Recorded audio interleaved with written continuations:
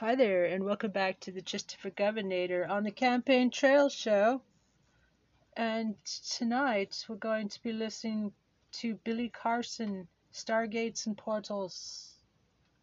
It's Season 1, Episode 21, 1 hour, 50 minutes. Billy Carson takes you on a tour around the world and our solar system to visit ancient stargates and portals, learn the mystery of multidimensional portals, and how to access them. Billy Carson delves deep into the science behind Stargate and portal travel, and how modern science may already be using this technology today. Billy Carson, the founder of Forbidden Knowledge, as in the number Forbidden Knowledge Incorporated, is the best-selling author of Compendium of the Emerald Tablets, and is an expert host on Deep Space, a new original streaming series by Gaia. This series explores the secret space program, revealing extraordinary technologies and their potential origins. Billy Carson also serves as an expert host on Gaia's original series, Ancient Civilizations, in which a team of renowned scholars deciphers the riddles of our origins and pieces together our forgotten history, documented in monuments and texts around the world.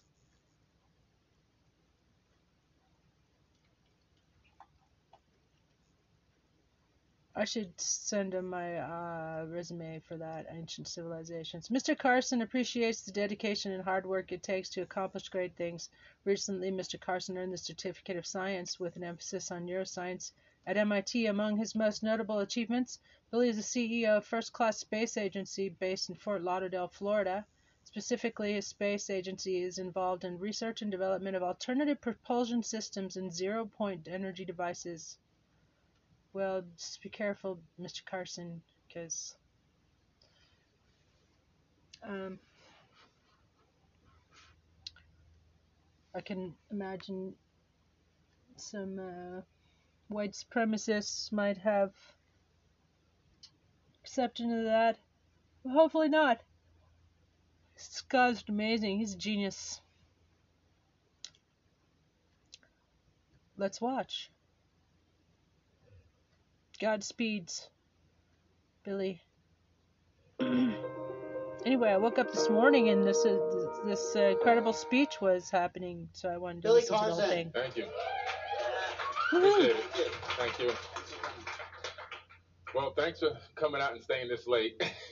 And thank you to everybody that's been sharing the information. I saw you sharing, a few people sharing it on their social media. Thank you. Where is everybody? Wow, I came around the corner, I saw the line, shit. I was like, oh yeah, and then it was for Bashar. Oh, it's 2020. I was like, it's okay. Conscious I Life respect him. I love that 2020. guy. He's phenomenal. Yeah, I'll have to add channeling to my repertoire now. For the next 20 years, I'll be researching that.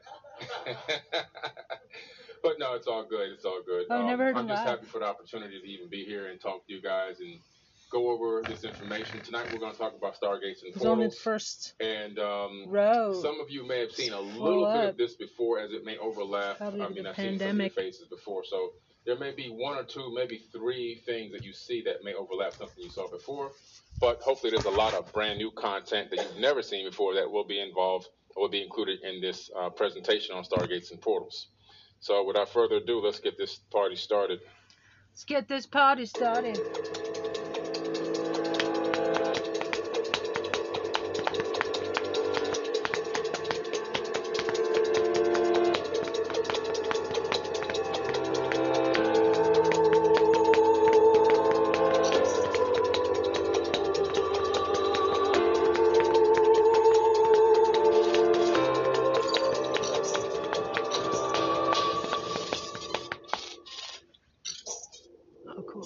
That's my alter ego. I always have to play that.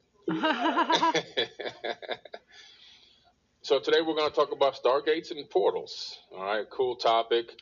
For sure. I'm going to go into some science dealing with the Jet Pillar Ankh and what that's all about and what it is. Some of you may have seen some of it before, but I'm going to talk about the science. A lot of you who have come to my lectures before know that I incorporate a lot of science into the things I talk about, and the reason why is because science is behind this stuff. It's not magic. Science is behind spirituality. And it's not that spirituality doesn't exist. It's just that science or quantum physics and quantum mechanics explains what's happening in the spiritual realm to a certain degree. there's some things that we still don't know yet. We're still all grown. We're babies. I'm learning just like everybody else here is learning. Matter of fact, sometimes I go back and watch my own presentation so I can learn for myself. I'm dead serious. There's some of the things that I go over, and even I have to hear it 3, 4, 5, 6, 10 times to even grasp another level of understanding. So I'm pretty excited about it. Of course, I have my book, Compendium of the Emerald Tablets. I have a few left. If anybody wants to buy one at the end, okay. I do. Great. I want to buy one. Holy only shit. a few left. This weekend was crazy. Wow. I would walk around with a few and they'd be gone before I got back to the elevator. But it's still a bestseller 10 months in a row. And now it's being converted into 3 different languages. Copy, Billy. German, French, and Spanish. And, Congrats. and Amazon is now doing all the fulfillment. They gave me a great deal because I was just doing the fulfillment myself. They let me keep the same amount of revenue, and they're fulfilling it. That's how good the book is to them in terms of their process of moving it. And they just asked me to send 3,000 more. So I guess they're doing very well. Congratulations, Billy. And I have 11 new books done. They're in editing right now. 11 more books. Yeah, 11. So the editor, the publisher, Winter Wolf Publishing, Laura Cantu, was like, you can't put 11 books out at one time. I was like, why not? She's like, you just can't do it. It's not like music. You have to. So, okay, I'm going to release, my first one is going to be coming out in about a month and a half. It's called Being Woke Doesn't Mean Being Broke. And that's one I think this whole community needs to read ASAP. Tell us all the titles, Billy. Okay? Because if you're around here talking about manifesting and downloading and all this stuff, and you can't manifest a light bill payment, then there's something wrong. You're not really operating in the law of attraction. You're not operating in power. You're not operating in any of the things you've been learning about. Okay? And that's why, a lot of people won't listen to certain people. They're like, they look at the lifestyle, they see the debt, they see the issues and the problems, and they go, I don't believe it. You have to be believable. And to be believable, you got to be the light that shows and shines and says, hey, it doesn't mean you got to be a billionaire, but are all your needs being met in a timely fashion? That's all we ask. When I need something to be taken care of, is it taken care of? Am I scrambling around every single month trying to figure out how I'm going to do this and how I'm going to do that and how I'm going to pay this? What if I want to go out and help 1,000 people tomorrow? It's in my heart to do it. It's in everybody's heart to do it. But if you don't have the finances, guess what? You can't do it. Unfortunately, we live in a matrix system that operates on monetary fake money, fiat money. But you have to see it not as fiat money. Look at it as an energy exchange. Shift the way you think about it until we get out of it. Eventually, we'll get out of that system. But while we're in it, think of it as an energy exchange system. How can you exchange your energy for this to acquire that, to link it to you to do something else that you're looking to accomplish? And when you do that and shift your mindset, a lot of things will change for you. But I'm a world traveler. I've been around the world many times. I'm ever hit the Great Pyramid, which is actually one of the portals underneath the Great Pyramid. I'm standing inside the King's Chamber there. The King's Chamber is an amazing place. It's got the speed of light in meters per second in the Grand Gallery. The longitude of the Grand Gallery is the speed of light by meters per second. And people say, well, meters per second metric system just got discovered, right? No. The metric system is ancient. They discovered in South America, they discovered Proto-Sumerian tablets with cuneiform writing on them and little bowls with cuneiform writing on them. And they had the metric system as well. And that's well documented now. I mean, it's been in the record so long that I can't believe that people still don't understand that the metric system is not brand new. Most likely the guy who rediscovered it, he may have looked up these tablets because it's all laid out right there. And Wikipedia isn't my greatest source of information, but it's even on Wikipedia, which they try to hide everything. So it's crazy. Here I am here at the Temple of Abydos, pointing up about 50 meters above me is this technology. But the technology isn't just here. So some people say, oh, it's been debunked because they said they recarved these hieroglyphs and they ended up looking like technology. No. These are the famous, this is a famous, what do you call it, frieze, where there's a helicopter and submarine and an airplane.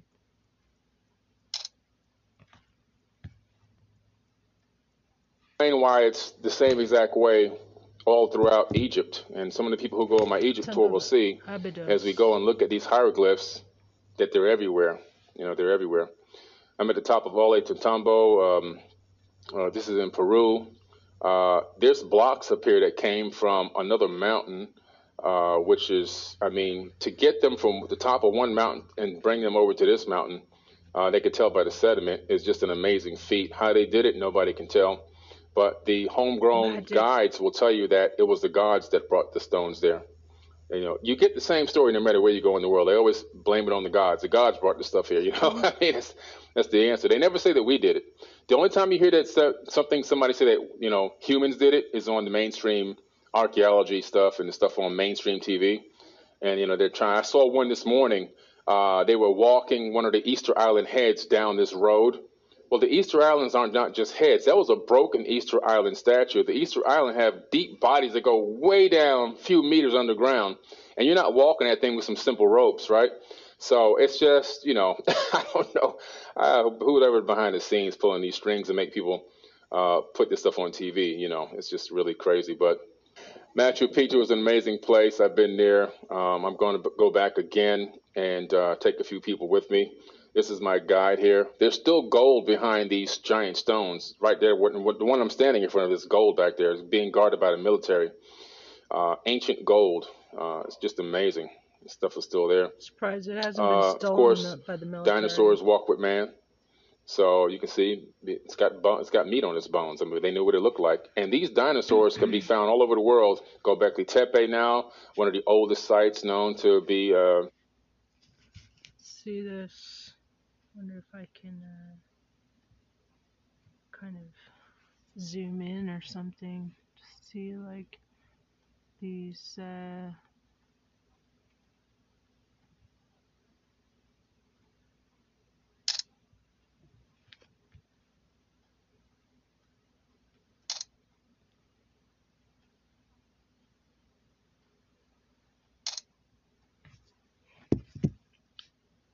kind of partially dug out, and that's about 13,000 years old, around the time of the last ice age. But you can find them even in Lake Michigan. There's a Stonehenge underneath Lake Michigan that was discovered about 3 or 4 years ago. And in that Stonehenge, it has these pillars, just like Göbekli Tepe, just like Stonehenge in Avebury, UK. But it's got etched and carved into it dinosaurs and mastodons, and that's really an amazing discovery. Here I am at Akrotiri, Greece, on the island of Santorini, and I was on this dig site. It's about a 4-mile dig site, only about 10% uncovered so far. A lot of technology there. I did a huge article on this. It's on forbiddenknowledge.com and the blog page. There's a lot of photos. You're going to see piping that looks like PVC piping that we use right now today. You're going to see stones that are maybe 2 meters thick that have a tiny little hole from one end. They go straight through to the other side. Can't do that with a chicken bone, sorry. And flushing toilets that work from the second story on down and flush away even the scent and the smell away from the house. Sucks it out with suction. And I don't think we have that nowadays. We need to reclaim that technology. But it's an amazing site, and they claim that it's part of the ancient Atlantean culture, which is really amazing. Here I am at Teotihuacan in Mexico. I'm standing on top of the Pyramid of the Moon, which is actually 8 pyramids in one. So this pyramid was built by Thoth the Atlantean, and it was dedicated to his wife. And his wife was a human. And so it's 8 pyramids stacked on top of each other. Battery low. You can get to this one more level above it, but they don't let you get to that level, only to this where I'm at, just one level below. And behind Pyramid of the Sun.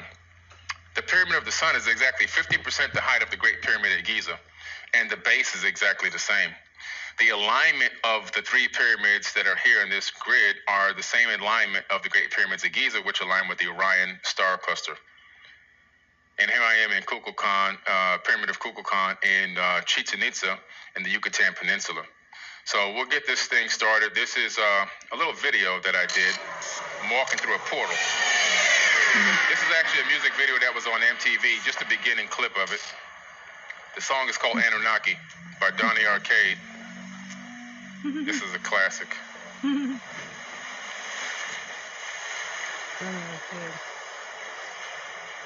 Look at his watch. Look at the twinkle. regular stones. This is how I envisioned it back in the day. Just walk right through a portal and get to your destination.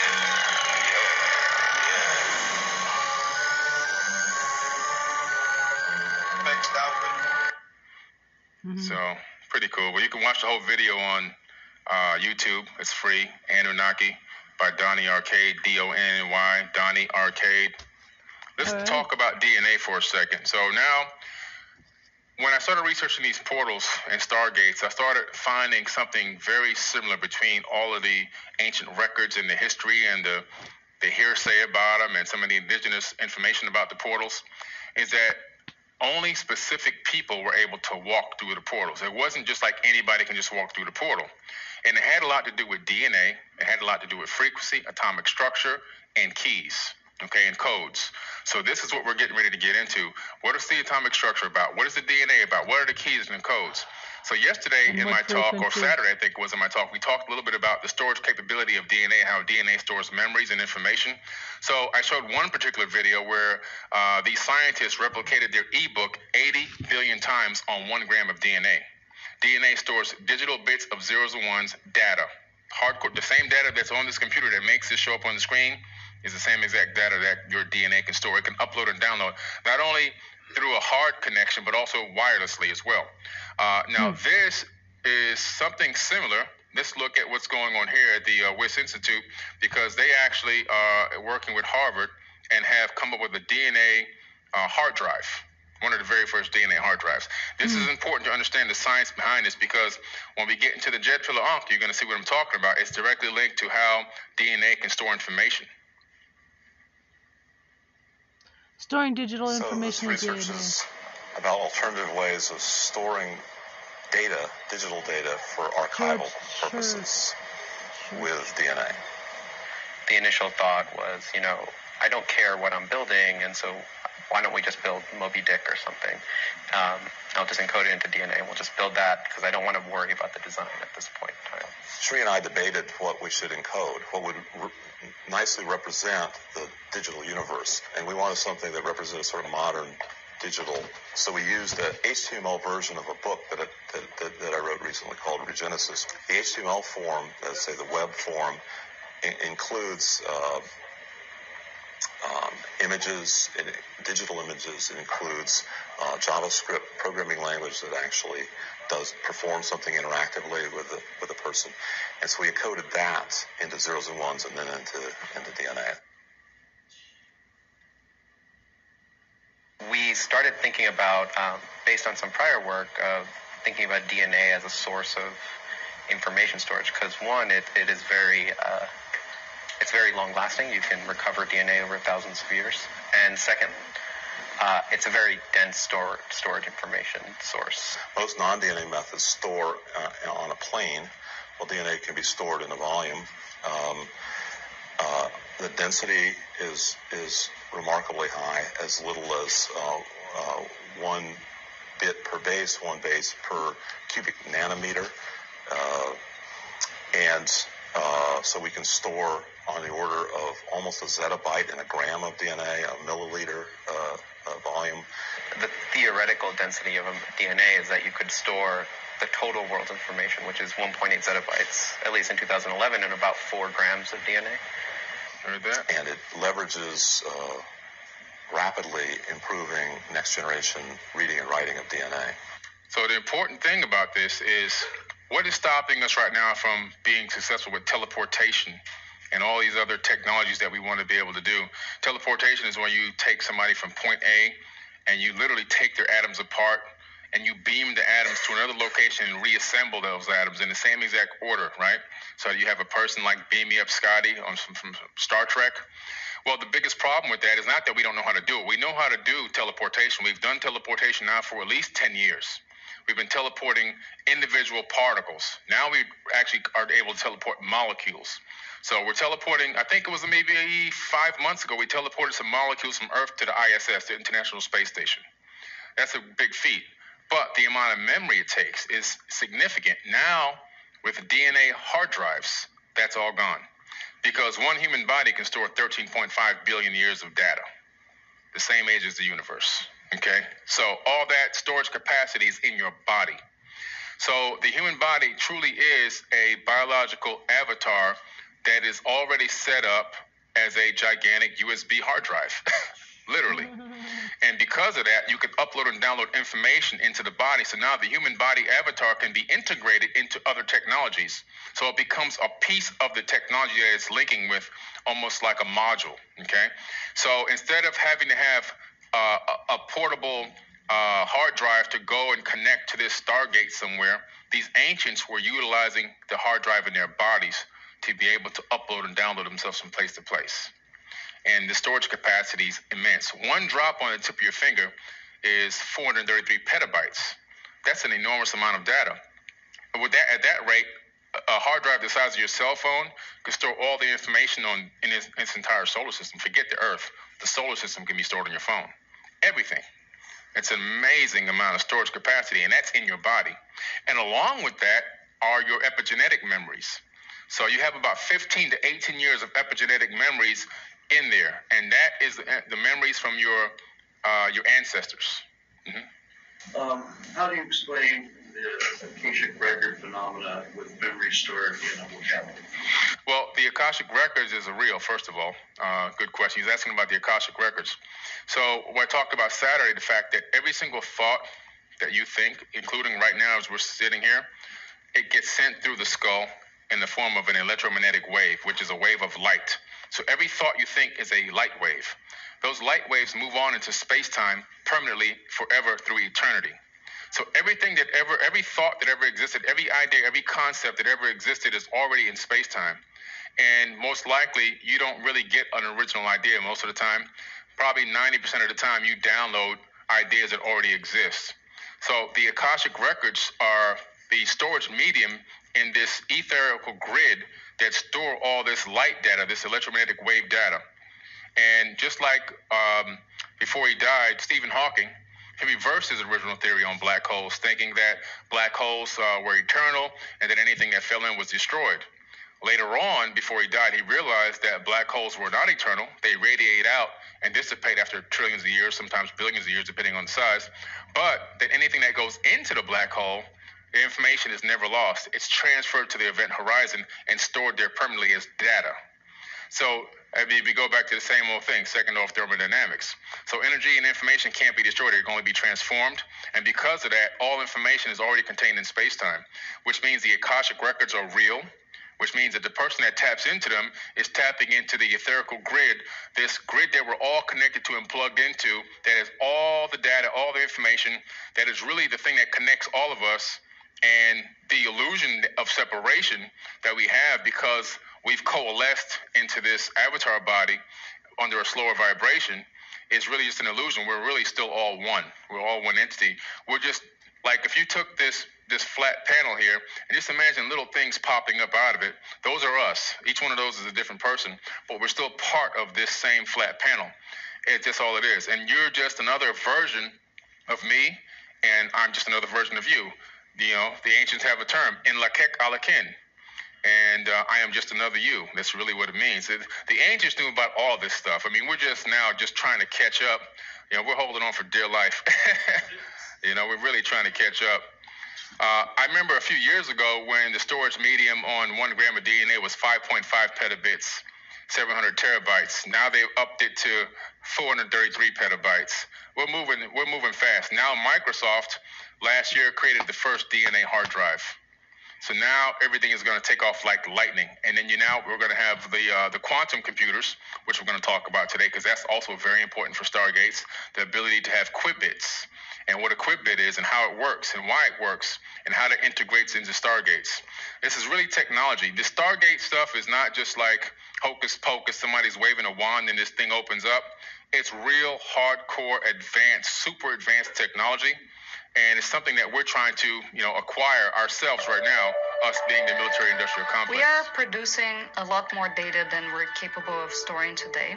We think that to put a dent on the problem, we need a radical new solution. And so we're looking at DNA as one such solution. And one of the reasons that we're using DNA is its density is orders of magnitude higher than anything that exists today. Its reliability and resiliency, and then it has relevancy. We think that as long as there are humans alive, we'll care about reading our own DNA.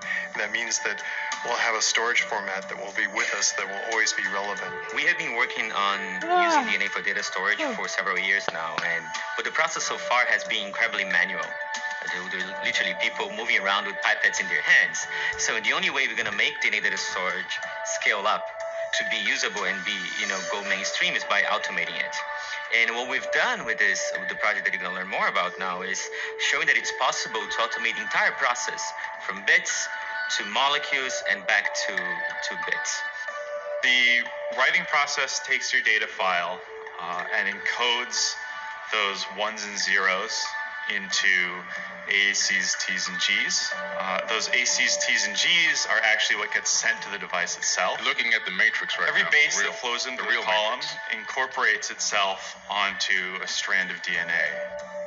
So once all the DNA bases have been incorporated into the strands on the column, the strands need to be removed from the column. So we pump a chemical mixture into the column, which frees them from their solid support and pushes them into a liquid storage bottle. So once we decide to read the data off the DNA, the read master mix is applied to the DNA storage pool. That master mix prepares the DNA to be read. Now that the DNA is readable, it gets pumped into the read device, where it gets translated into ACs, Ts, and Gs sequences that the computer can understand. Those sequences then get decoded back into ones and zeros. And I think the other thing that's interesting to realize about these results too is that this might be pointing to a new kind of computer system that has an electronic component and a molecular component. So you use molecules for what they're good at, use electronics for what they're good at, and then you integrate them and show that it's actually possible to build a system that has dry electronics, wet molecules, and they together do something amazing. Okay, the next level is the atomic level. And this is important when you're talking about stargates and portals. So scientists discovered that they can now write data directly onto each individual atom. Okay, so as you know, we have billions of atoms that make up a human body. Avatar, imagine writing data onto each individual atom. So when you're talking about these beings being extremely advanced and being able to live all these years and knowing all this information, imagine if you were able to transmit information directly onto each atom in your body, and you're walking around with, 100 trillion zettabytes of data that you have access to at any given time, your own internal internet. So when anybody asks you a question, the answer is instantaneously given, because you're pretty much uploading it from your atoms directly into your consciousness and spitting it out. You would appear to be a god. You're gonna appear to be Alpha and Omega. I know everything, and I'm everywhere, and I know it. There's nothing I can't answer. And it's all based on technology. And this type of technology is happening already. We're already now with the experiment mimics the way magnetic disk of a hard drive works. The tiny magnets on those disks point either up and down, and the orientation conveys binary information. So basically what they do is they use a magnetic field on an atom. And when they apply a magnetic field to it, they get the atom to spin up or spin down. How do you create zeros and ones? Spin up and spin down. So when you get a spin up is a 1, a spin down is a 0. So you spin down, down, down, that's 0, 0, 0. Up, up, up is 1, 1, 1. Now between that, you can make computer code. And that computer code can be transferred into a computer and read, just like you're reading a book. And now you have software programming coming out of atoms. So you can write data directly onto atoms by this method of magnetism with a needle that's smaller than the width of the atom itself. And then you can write data onto atom and store it there. Amazing stuff. And don't forget one important piece that was said by one of the scientists in the previous video. He said the DNA can be accessible for millions of years. Wow. That's important when we get further down into this. Now let's talk about quantum computing, because these stargates and portals, in my opinion, run off of some type of quantum-based computer. Bits, which can be either 0 or 1. Now, in contrast, a quantum computer uses quantum bits, or qubits, and they can be both 0 and 1 at the same time. And it is this that gives a quantum computer its superior computing power. There are a number of physical objects that can be used as a qubit: a single photon, a nucleus, or an electron. I met up with researchers who are using the outermost electron in phosphorus as a qubit. But how does that work? Well, all electrons have magnetic fields, so they're basically like tiny bar magnets. And this property is called spin. If you place them in a magnetic field, they will align with that field, just like a compass needle lines up with the magnetic field of the Earth. Now, this is the lowest energy state, so you could call it the 0 state, or we call it, for the electron, spin down. Now, you can put it in a 1 state or spin up, but that takes some energy. If you took out the glass from your compass, you could turn the needle the other way, but you would have to apply some force to it. You have to push it to flip to the other side. And that is the highest energy state. In principle, if you were so delicate to really put it exactly against the magnetic field, it would stay there. Now, so far, this is basically just like a classical bit. It's got 2 states, spin up and spin down, which are like the classical 1 and 0. But the funny thing about quantum objects is that they can be in both states at once. Now, when you measure the spin, it will be either up or down. But before you measure it, the electron can exist in what's called a quantum superposition, where these coefficients indicate the relative probability of finding the electron in one state or the other. Now, it's hard to imagine how this enables the incredible computing power of quantum computers without considering 2 interacting quantum bits. Hello. Hi. Now there are 4 possible states of these 2 electrons. You could think that, well, that's just like 2 bits of a classical computer, right? If you have 2 bits, you can write 00, 01, 10, 11, right? There's 4 numbers. But these are still just 2 bits of information, right? All I need to say to determine which one of the 4 numbers you have in your computer code is the value of the first bit and the value of the second bit. Right? Here instead, quantum mechanics allows me to make superposition of each one of these 4 states. So I can write a quantum mechanical state, which is perfectly legitimate, that is some coefficient times this, plus some coefficient times that, plus some coefficient times that, plus some coefficient. So to determine the state of this 2-spin system, I need to give you 4 numbers, 4 coefficients. Whereas in the classical example of the 2 bits, I only need to give you 2 bits. So this is how you understand why 2 qubits actually contain 4 bits of information. I need to give you 4 numbers to tell you the state of this system. Whereas here I only need 2. Now if we made 3 spins, we would have 8 different states. I need to give you 8 different numbers to define the state of those 3 spins. Whereas classical is just 3 bits. If you keep going, what you'll find is that the amount of equivalent classical information contained by n qubits is 2 to the power n classical bits. And of course, the power of exponentials tells you that once you have, let's say, 300 of those qubits in what we call the fully entangled state. So you must be able to create these really crazy states where there is a superposition of all 300s being one way and another way and another way and so on. Then you have like 2 to the 300 classical bits, which is as many particles as there are in the universe. But there's a catch. Although the rest of it kind of just ends right there pretty much. But this is important to understand because you need to be entangled, number one.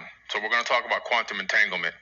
When you have that many particles quantum entangled, which we're going to find out in a minute if you don't know what that means, and then you have the superpositions of all these different states, now you have the capability of creating wormholes, stable portals to get anywhere you want because you have the coding needed to make it happen.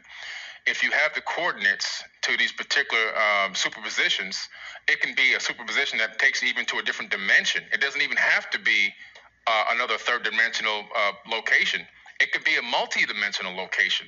because when you go into superposition, all states exist at once, especially if you can get to that power of n200 bits. So it's really powerful, and it's really important to understand that, in my opinion, after researching these stargates and researching technology, how we're working it right now, they have incorporated a quantum computing system in collusion with this ability to integrate this DNA storage capacity, using the DNA of the person walking through as the storage information. Because remember, when you walk through a portal, the information has to be stored. Every single spin rate, every single atom, every location of it, and the XYZ axis has to be stored and maintained. Otherwise, when you won't come out on the other end in one piece. Same thing with teleportation. In teleportation, when beam me up, Scotty. Well, in teleportation, when we do it even now, and this has been known for a long time, the person that started off at point A dies. Okay? So the person that ends up at the teleported point, the destination, is a copy, a facsimile. Okay? So in teleportation, the first thing, whatever it is, if it's a particle, if it's an animal, an insect, a human being, whatever it is, it's destroyed. It must be destroyed at point A. Point B is a copy. So this is the big thing. But how do you get your consciousness back? It's all about storage capacity. With the storage capacity, anything is possible. Without it, you don't come out on the other side, okay? So right now, we're just doing molecules, but now with the DNA hard drive and with quantum computing, you're going to see us teleporting inanimate objects within the next 5 years to the space station and other places. And then you're going to see eventually small organic compounds. And then once they're satisfied with the organic compounds, after a little bit of time, then you're going to see small, unfortunately, they always go to the animals. So they're going to go to animals. They're going to use animals, probably mice and so forth, right? And then eventually human beings. That's going to happen eventually at some point. But unfortunately, the animals, they get the worst. They always get experimented on. I feel bad for them. Now, we're talking about quantum entanglement. Some of you have seen this before we go into the quasi-crystal video. Quantum entanglement is very important because quantum entanglement has to do with something called parabolic down conversion. So in parabolic down conversions, when you take a laser and you use that laser to phase shift two particles, in this case maybe electrons, to the same frequency. And once you get them entangled within that electromagnetic frequency, you can take one particle to the other end of the universe if you had the capability to do it. And whatever you change in the particle local to you, the other one will change instantaneously. So it always happens the opposite. So the one local to you, if you put it into a spin up position, the one it could be 10 billion light years away, it'll spin down. If you change it to a spin down, that one will spin up. And by that method, you can transfer information back and forth. So with my tech company, if you didn't know, I own a tech company called First Class Space Agency. And I'm doing a white paper right now on a quantum entangled deep space communications array. And it's all based off of crystal technology and quantum entanglement. So right now, let's just say we already know that within the next 10 years, we'll be traveling out to the planets. We're going out to Jupiter. We're going out to Saturn. 15 years maybe tops. As Virgin Galactic is really working on this. He's got the two-way plane. He's already done some successful tests into space. So what happens, though, you're out that far. It takes you a long time to get there. Now you're out that far. You want to send a signal back to Earth, a message back to Earth, back to Space Command, whatever. And it's going to take 30 days, Then you got to get a response to get back another 30 days to get the response back. That's at the speed of light. So that's a big problem. If you need help, assistance, or whatever, information traveling that slow is a big problem. How do you fix that problem? So you send out in advance. You send out probes in advance into space, into deep space. And they are then connected to this communications array. They'll be very far apart, but it'll still be connected a lot quicker than sending a signal to Earth. And inside of those, before they take off, there'll be crystals and a quantum entanglement with the home base crystal, for communications. Those will then be the way you send your message to. So if you're out there by Jupiter, you send a message to the communications array. The communications array, the only delay you have now is whatever it takes to get from your ship to the communications array, which could be a matter of minutes or a few hours. Once it gets to the array, it's transmitted to Earth instantaneously, bypassing the speed of light without breaking the theory of relativity. And when it gets, what happens is it's just a matter of spin ups and spin downs, and which is decoded at the home base on Earth, and the message spits out of a computer instantaneously. Hey, we're out here. We need more supplies or whatever. We ran out of, we ran out of fuel. I mean, whatever it is, or we're safe and we're okay. But so you do a deep space quantum entangled communications array, and now you can send a subspace frequency instantaneously and communicate without having to worry about waiting months and months and months for a response. So quantum entanglement is very powerful. This is a 1 minute and 48-second video. Some of you may have seen it before, but it's very important to understand what this means. Great granddaddy of wacky quantum weirdness is entanglement. If time reversal symmetry destroys the notion of time, then entanglement crushes our experience of space. Two objects, two electrons created together, are entangled. Send one to the other side of the universe. Now, do something to one, and the other responds instantly. Instantly. So, either information is traveling infinitely fast, or, in reality, they are still connected. They are entangled. And since everything was entangled at the moment of the Big Bang, that means everything is still touching. Space is just the construct that gives the illusion that there are separate objects. Are we far enough down the rabbit hole yet? Okay, so everything is still touching, right? So electrons are also intelligent, as we learned the other day in my previous class. And electrons have the capability of making decisions, conscious decisions. Everything is conscious. So we looked at the double slit experiment, and in the double slit experiment, we sent electrons through two little microscopic slits to see what it would do when it hit the back wall. Would it create a digital pattern or a wave on the back wall? Well, what happened was, when we weren't looking, it created a wave pattern on the back wall, which means that the electrons became electromagnetic waves and operated as a wave function and not digital bits of data. When we looked at it, when we put a looking device there to see it go through the slits, the electrons decided to change back to a digital pattern. So the prospect of observing, conscious observation of electrons changed the way they behave. They decided to do something different based off of conscious intervention. So by that method, we see how consciousness interacts with the subatomic world to help create our own reality. We are actually co-creators in this reality. And on top of that, based on what we just saw, we now know that all particles are still connected, which means that nothing is separate. We're connected. Separation is an illusion, what I was talking about earlier. It's all an illusion. We're all on the same grid and we're all connected. We appear to be separate, and we're still 99.999% empty space. There's 7.5 billion people on Earth, and if I took away all the empty space and all the atoms of all the people, I can fit everyone into one sugar cube. All people. So we're not even here, okay? Now, what creates this third dimension? We know we're connected. We know that information can be stored inside the human body for the purpose of transmitting ourselves to other realms. We know that quantum computers can handle that programming and that trajectory to get us to these different superpositions. Now let's talk about what is the shadow that creates the third dimension. The third dimension is a shadow of a higher dimension. So let's talk about that for a second. Also has a pattern, but it isn't periodic. So it's not a crystal.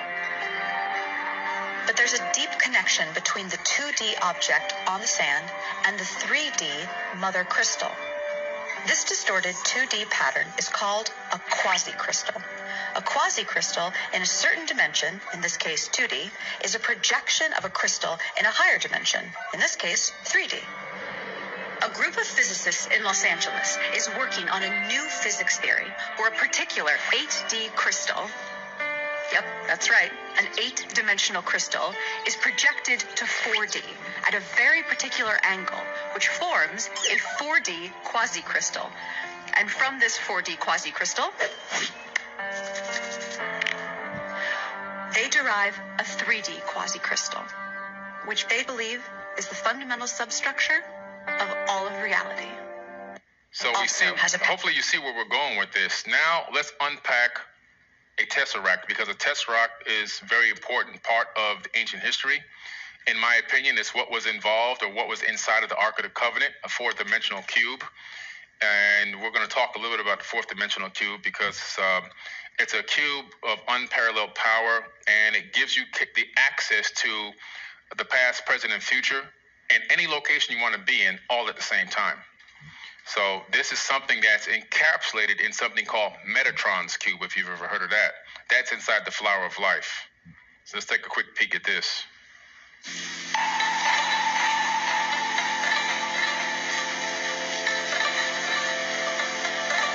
We're unpacking a fourth dimensional cube in a three-dimensional space. 528 DNA. By the way, that's my first song I ever produced.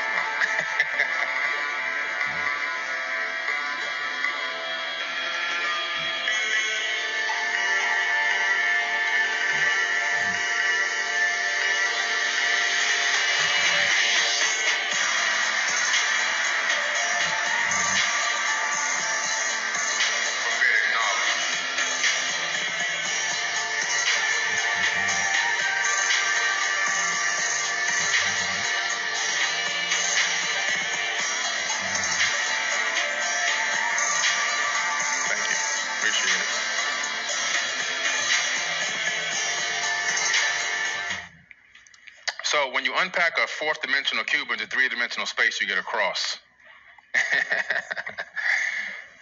The cross is the same cross as the Templar's cross and some other crosses that you're going to see. Another a very important sign that you're going to see in a little bit. But you get a cross when you unpack a fourth-dimensional cube, which is Metatron's cube, which is considered by the ancients to be an archangel. Okay, Michael the archangel. I'm just saying.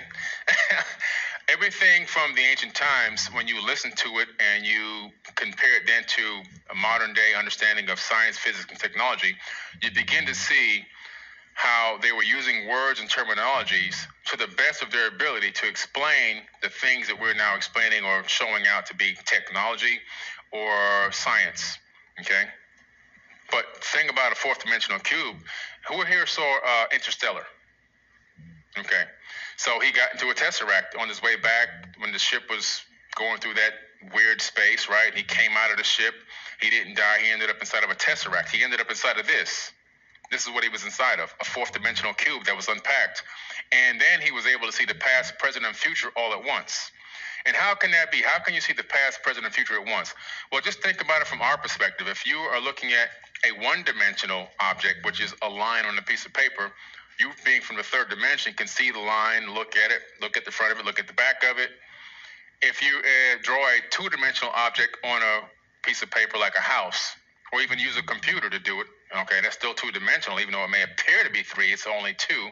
You can see in the house, you can see the back of the house, you can look in the rooms, the closets, the bathroom, everything, right? There's no privacy. You're in the third dimension. You control, you dominate the second dimension. And the second dimension and the first dimension has no idea you even exist. Okay? Now imagine being in the fourth dimension. You're in a tesseract. You're able to see the past, present, and future all at once. You're able to dominate the third dimension. We wouldn't even know if a fourth dimensional being was walking on stage with me right now. We couldn't perceive that fourth dimensional being from our perspective, right? Now imagine that this whole hotel is space-time. Now imagine yourself in this room, in the other room you went to earlier, in another room you went to earlier, another room you went to earlier, all at the same time. But in reality, you were there in different times. So a fourth dimensional being would see you in every single one of those conferences that you were at, lectures you went to today, all at once. And you'd be a little bit younger in this one, a little bit older in this one, because time has passed in the third dimension. But a fourth dimensional being would be able to see that. Fifth dimension, sixth dimension, all the way on up. Every dimension you go up, you dominate over the smaller, or the younger, or the lower dimensions, okay? And according to quantum physics, there's 11 dimensions that make up this entire universe. According to theoretical physicists, without 11 dimensions, this universe would collapse. Maybe that has something to do with the power of 11. I mean, you know, we see it all the time, right? That 11, but maybe that has something to do with it. Maybe we're in synchronicity with the universal consciousness, and that's why we're seeing 11s all the time. But 11 dimensions is what we're talking about. So according to the ancients, ascended masters would ascend to the 11th dimension.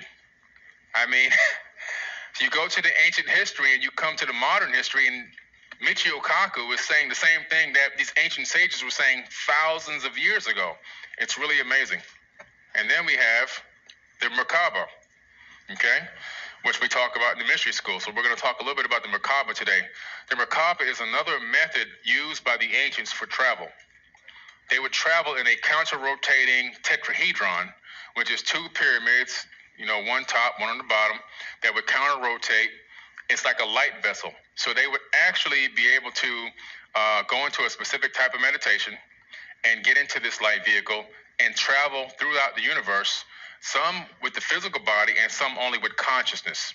So in my book, Thoth the Atlantean, he talks about the capability of getting into this light vehicle, and he would travel the world, the universe. He actually says he went to many worlds, and he watched civilizations rise and fall. How can you watch many civilizations rise and fall, okay, without aging? Mind is outside of space, mind is outside of time. So what may have been thousands of years for one civilization, or maybe even tens of thousands of years, could have only been just a few moments for Thoth in that particular mind state, because mind is outside of space-time. When I studied remote viewing with Major Ed Dames, if you don't know who that is, look up Project Stargate. He's the guy who taught me in remote viewing. And in remote viewing, you discover quickly how good mind is outside of time and space. You get a target in remote viewing. And remote viewing is when you take your mind to a target, to find a target and bring back intel on that target. So the first test that I had, you know, the target is just a number. Now, I had no idea what the target was going to be, where it was, if it was even on Earth. It was just a number. They give you a number. They know what the target is. You just get a number. And with that number, you have to go through this particular process of this awaken, half-sleep meditation, when you really, it's almost like an Edgar Cayce type thing, but not as deep as Edgar Cayce got in terms of his wakefulness. You're a little bit more awake because you have to stop and write information down. But what's really amazing is on my very first test, I drew this big, oblong kind of a circle with this squiggly line coming off the bottom. And when they sent me my results, it was a hot air balloon with the rope coming down to the ground. And so based on that is why he decided he wanted to, be my trainer. So remote viewing is real. And it's what I use to find a lot of anomalies on Mars when I go to the space data. Instead of spending hours upon hours upon hours, which I used to do with a magnifying glass going centimeter by centimeter, I started remote viewing images. So I would take the target number. The target number would be whatever the NASA image number would be, or the Caltech number for the image, or the European Space Agency number for the image. And then from there, I would do remote viewing, and I would search for anomalies based on those targets. And then I would go to the image, and I would go almost directly to each anomaly that I wanted to find, and then I would then catalog them into the database. So we'll talk about that, and we'll show some of those space anomalies tonight. So the Tesseract, okay? Hollywood has hit the Tesseract in plain sight. The Tesseract is the fourth dimensional cube that we just talked about.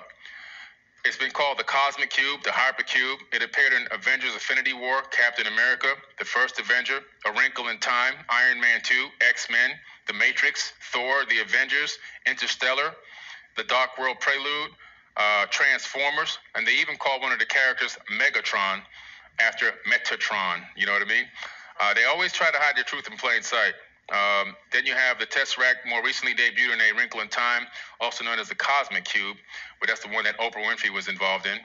It's an enchanted object of unparalleled power. Metatron was originally a human elevated to archangel by the god, this is according to the ancients, for his services as a scribe, foremost communicator between humans and the divine. He is best known for his cube. To understand the meaning of sacred geometry symbols, Metatron's cube is based on a deceptively simple pattern called the fruit of life. 13 connected circles, which is in a concentrated ancient flower of life, inscribed on the walls of the Assyrian temple at Abydos in Egypt. I'll show you that a little bit later. The flower of life is a specific, regularly repeating pattern of circles rotating around a central point, and it contains a vast Akashic system of information. That's what stores the Akashic information. It's inside the flower of life symbol, which in my opinion is also what I call the face of God, including the templates for 5 platonic solids, key sacred shapes, which are the building blocks of creation. So to sum it up, the sacred geometric shapes forming the life begins as an ovum, a sphere, becomes a tetrahedron, then a star tetrahedron, then a cube, another sphere, and finally a torus. Metatron cube is also known to me as what was inside of the Ark of the Covenant. Okay? Let's just take a quick look at this clip. Talk to me, Doctor. Director, Is there anything we know for certain? the Tesseract is misbehaving. Is that supposed to be funny? No, it's not funny at all. The Tesseract is not only active, she's behaving. I assume you pulled the plug. She's an energy source. We turn off the power, she turns it back on. If she reaches peak level... We prepared for this, Doctor. Harnessing energy from space. We don't have the harness. My calculations are far from complete. She's throwing off interference, radiation. Nothing harmful, low levels of gamma radiation. That can be harmful. Where's Agent Barton? The hawk? Up in his nest, as usual. Agent Barton, report. I gave you this detail so you could keep a close eye on things. So Two things that happened in that clip. He called the energy source, the other scientist, he called it a she. She keeps the power on. She. You know why? Because as I talk about some of my previous classes for other things, the energy source emanating out of the vesica piscis, which is part of the flower of life, is a feminine energy. The energy that comes out of the womb of creation is a feminine energy. It interacts with masculine energy for balance. But the energy that creates everything in this entire third dimension comes from a womb. Okay, that's very important to understand. What we've done as men is we've taken control and dominated this planet, and we've suppressed and oppressed women and taken away the feminine divine, taken away the Sophia energy. And the evidence of this, just go to Cairo. Who's been to Cairo? Everything is brown. There's only one color. There's no flowers and plants. There's garbage in the streets. Everything is dirty.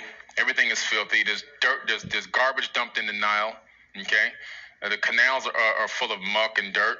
And you know why? Because the women there are heavily oppressed. They can't even. All they can show is their eyeballs. That's it. And when I went to a register to buy some oils, the woman couldn't even look at me. She had to give me my change like this. That's how oppressed they are. So you see the removal of the feminine energy in that one little area, and you see what happens to the area. It becomes a gigantic bachelor pad. Okay? I mean, it is what it is. You have to have balance. There's a role for a man. There's a role for a woman. There's a role for these energies. We both emit energy, and there's no balance over there, and you can see it. So you can just imagine, just extrapolate that. Back in the day, with the temples and everything else, women weren't even allowed to go in the temple. They weren't allowed to go inside the churches. They weren't allowed to talk. They weren't allowed to vote. All the suppression and oppression, putting down. Look at all the wars we have. You think we would have had all these wars if there was some female rulers and kings? Like back in the day, we had Queen Ty in the land of Kem. There was a peace and harmony at that time. That was King Tut's grandmother. And people were all into arts and theater and learning how to be in oneness with themselves. And that's when we got taken over, unfortunately, because we were so nice. Somebody said, wait a minute, they too easy. And, Egypt was taken over 7 times. It was, people don't know that. 7 times Egypt was conquered. But you look at it, what if the world was balanced more with feminine and masculine energies? I think we'd have a much different world. Right now, it's over male dominated, in my personal opinion, and because of that, the energy balance is off, and it's clear to see, very clear to see. That's just my take on it. Now, where does the energy source come from for these stargates? Energy source. So let's look at that. The energy source comes from the body as well. Scientists concluded that the average human body contains approximately 37.5 trillion cells. Each cell generates 0.07 volts of electricity. At 37.5 trillion cells, that's 2.63 trillion volts of electricity in one human body. Each one of us is a walking nuclear explosion. Okay? That's in your body. 2.63 trillion volts of electricity. So the power source is here. The memory source is here, right? The ability for the quantum mode, the quantum computing is also inside of us. Why? Because it's inside of our consciousness. We have built-in quantum computers. We have the ability to process qubits. The quantum computers we're developing now are being built to try to imitate human consciousness. The ability to be in superposition and have our brains are multi-dimensional.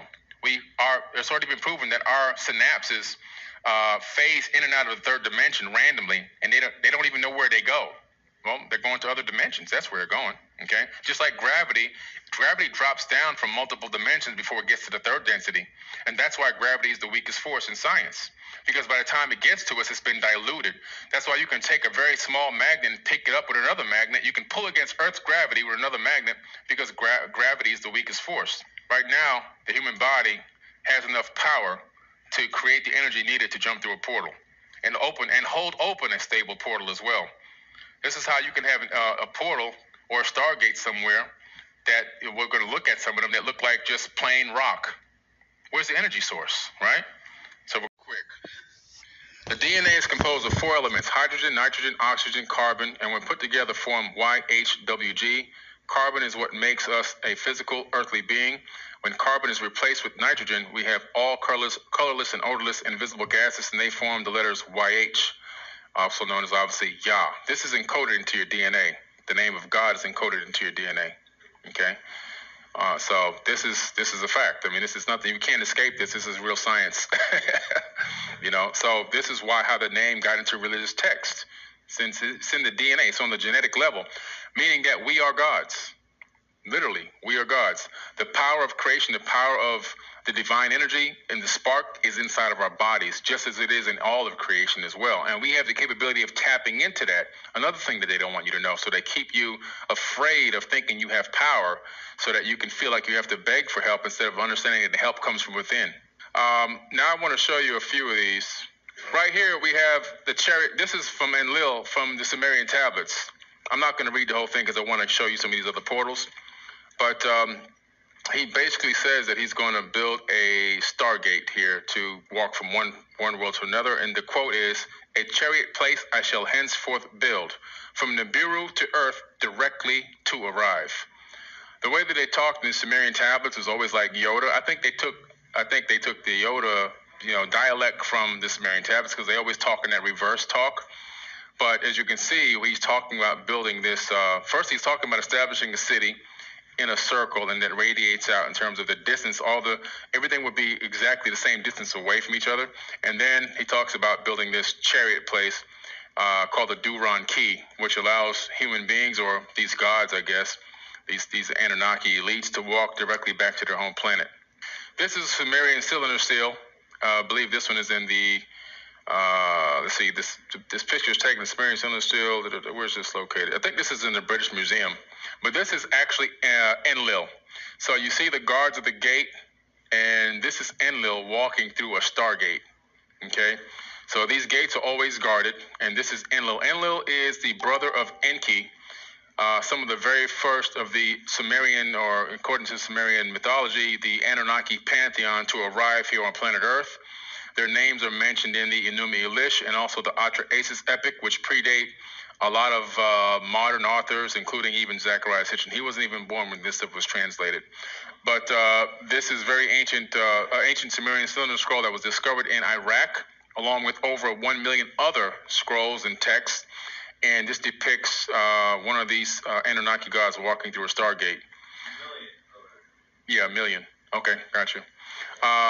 This is really amazing. I mean, there's so many of this. There's so much data and content, and we haven't even gone through a third of the tablets yet. There's so much more to go. All right, so this is what I told you about earlier, this chariot place that they built. And this is Ninurta. This is another famous image here. Ninurta is actually opening up a gate.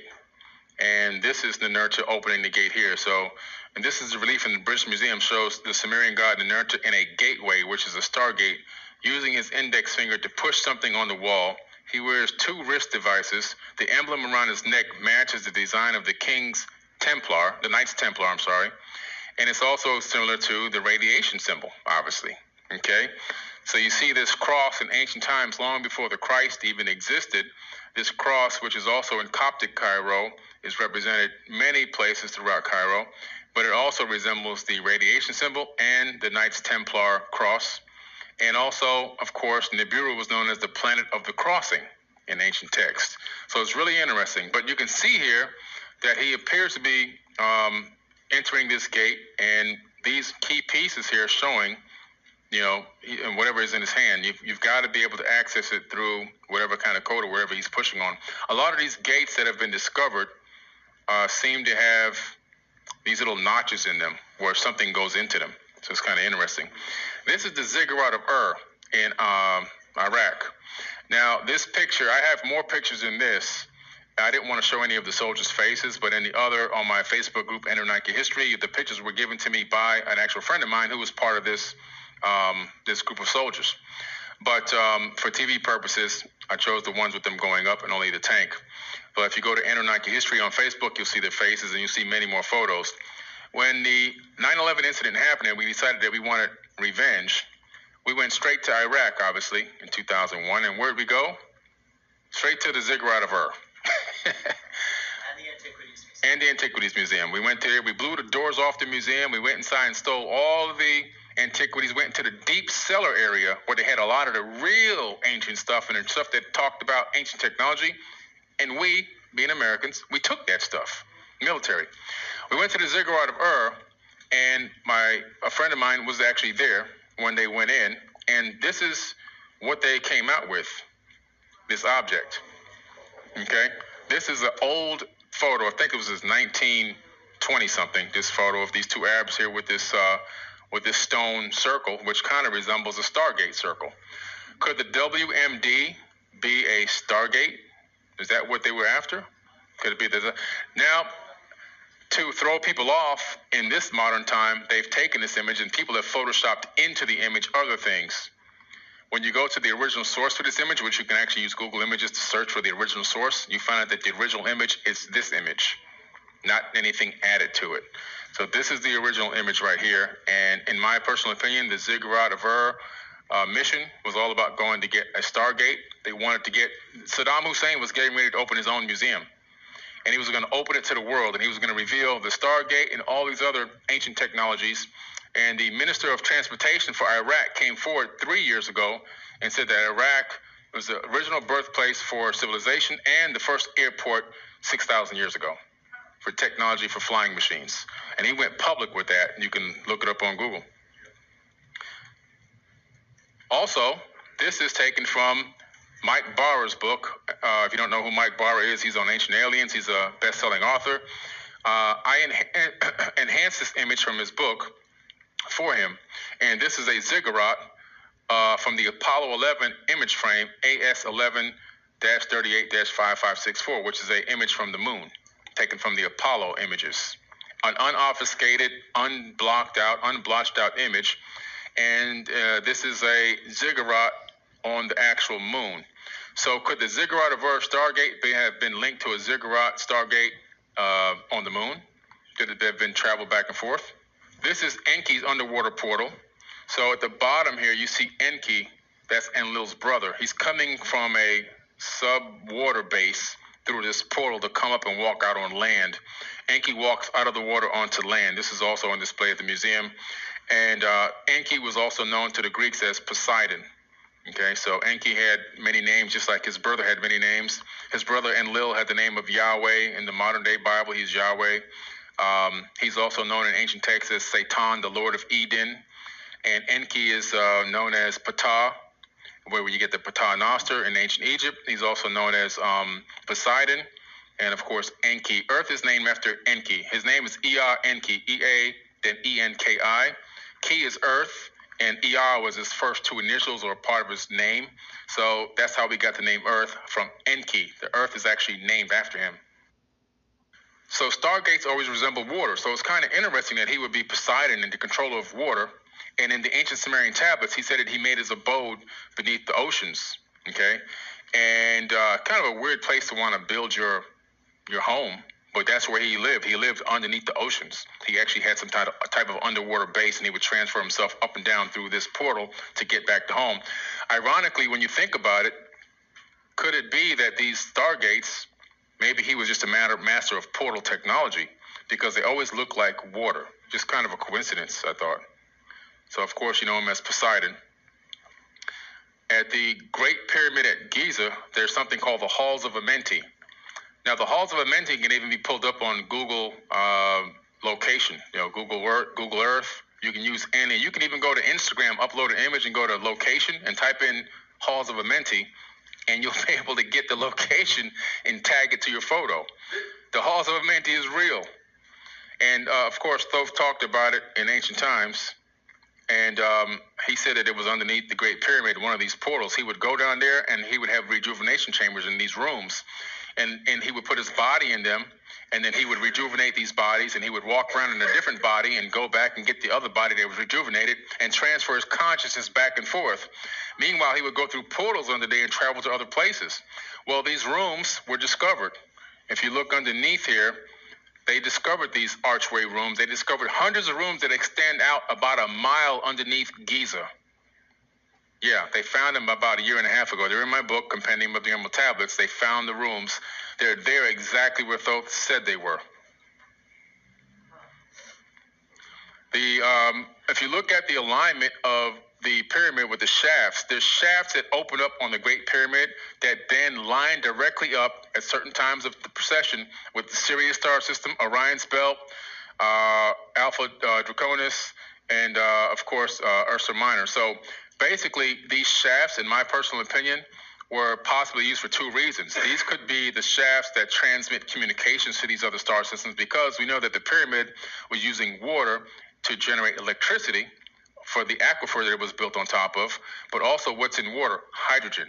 If you look into science, you discover that the most widely used communication can be sent or transmitted through hydrogen frequency. So because of that, even right now in modern science, we're transmitting hydrogen frequencies into space to try to communicate with aliens if we could find them. So why wouldn't they have done it back then, since they were much more advanced than us, send hydrogen frequencies through those shafts? Another thing could be that we know that according to the ancient text, that the Great Pyramid was a portal generator. Could it be that those were the destination points for them to get to? Those were their, where they would go. Maybe they only had connecting gates on the other end of those places. When you look at the ancient text, which is what I'm going to be doing, a Chronicles of the Anunnaki lecture for 6 hours at Gaiosphere, and that's going to be on April 25th this year. It's going to be an amazing event. I'm going to start off in the Pleiadian star system, and I'm going to come all the way forward into time. I'm going to talk about the galactic wars, planet destroyers, people fleeing from planets and becoming space refugees and going to these star systems right here. And this is all based off of ancient text. It's based off of all the, the cuneiform writing, the scriptures, indigenous histories, and everything else. It's not based off anything off the top of my head. It's based off of actual history that we can get access to from hundreds of sources, and I paint a full picture for you. But these are the star systems that they ended up going to. It's really amazing that then the Great Pyramid aligns with those same exact star systems. I'm standing up here on top of the pyramid of Quetzalcoatl. Quetzalcoatl is also Thoth the Atlantean, same person, okay, in Mexico. And these are gigantic Atlantean Toltecs. And if you take a close-up of these or look them up on Google, you'll see that they're holding weapons in their hands and everything else, and they have on what appears to be some type of technological suit. But I'm standing on top of the pyramid. Underneath the pyramid is the place where he actually had a room that he actually lived in for a period of time, which is pretty amazing. And behind it, there's an actual stargate that he would step into. Thoth's quote here, and we're almost wrapping it up here in a few minutes. Deep in Earth's heart lie the halls of Amenti, far beneath the island of the sunken Atlantis. Halls of the dead and halls of the living, bathed in the fire of the infinite all. Far in a past time, lost in the space-time, the children of light looked down on the world.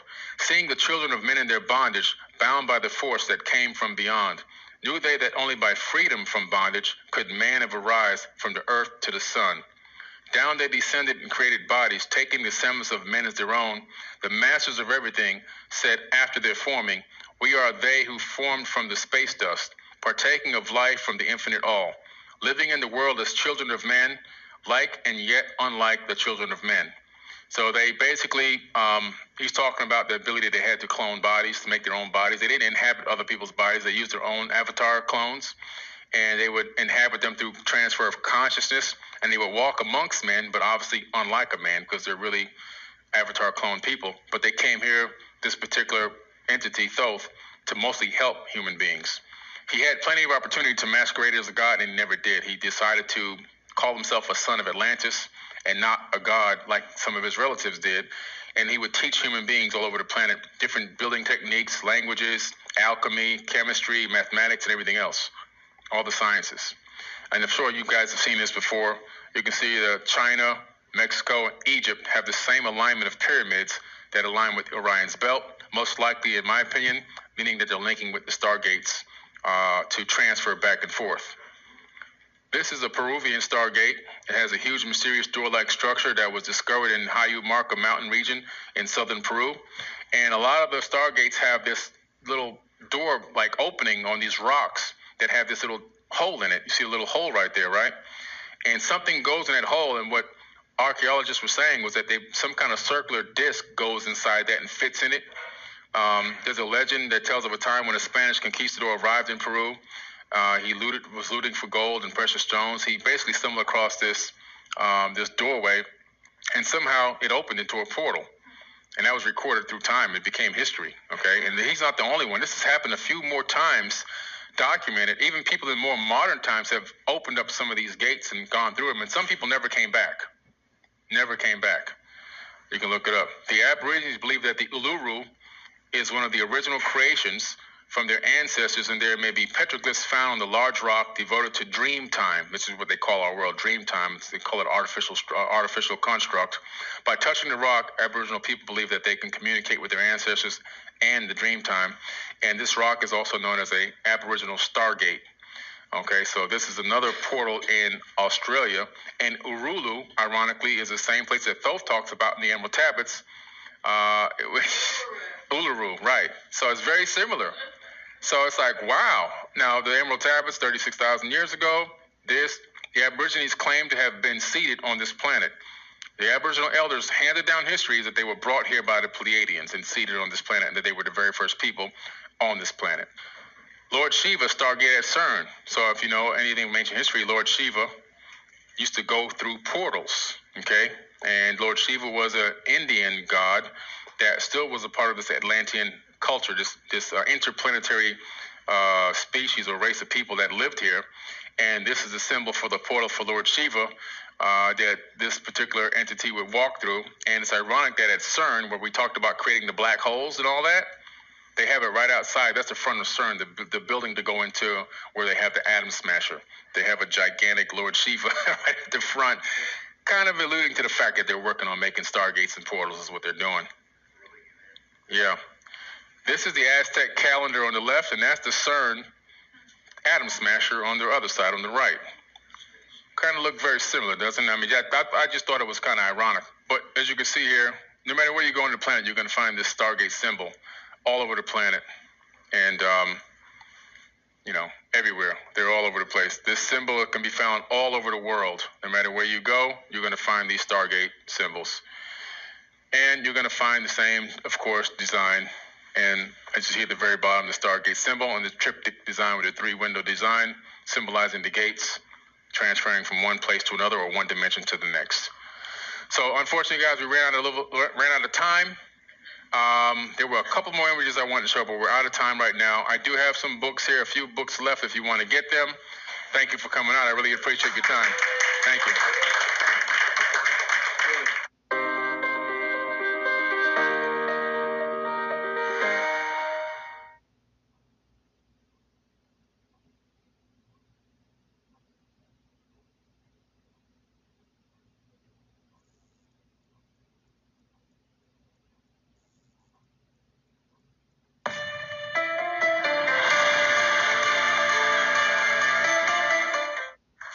Okay, good evening. Afternoon. I went to bed early, so for me it's the evening. So, so I want to get started with you guys. I want to tell you a little bit about what it is that I do. And I also want to give you 3 tips about connecting with loved ones based on, things that I've learned that people struggle with, misconceptions that people have.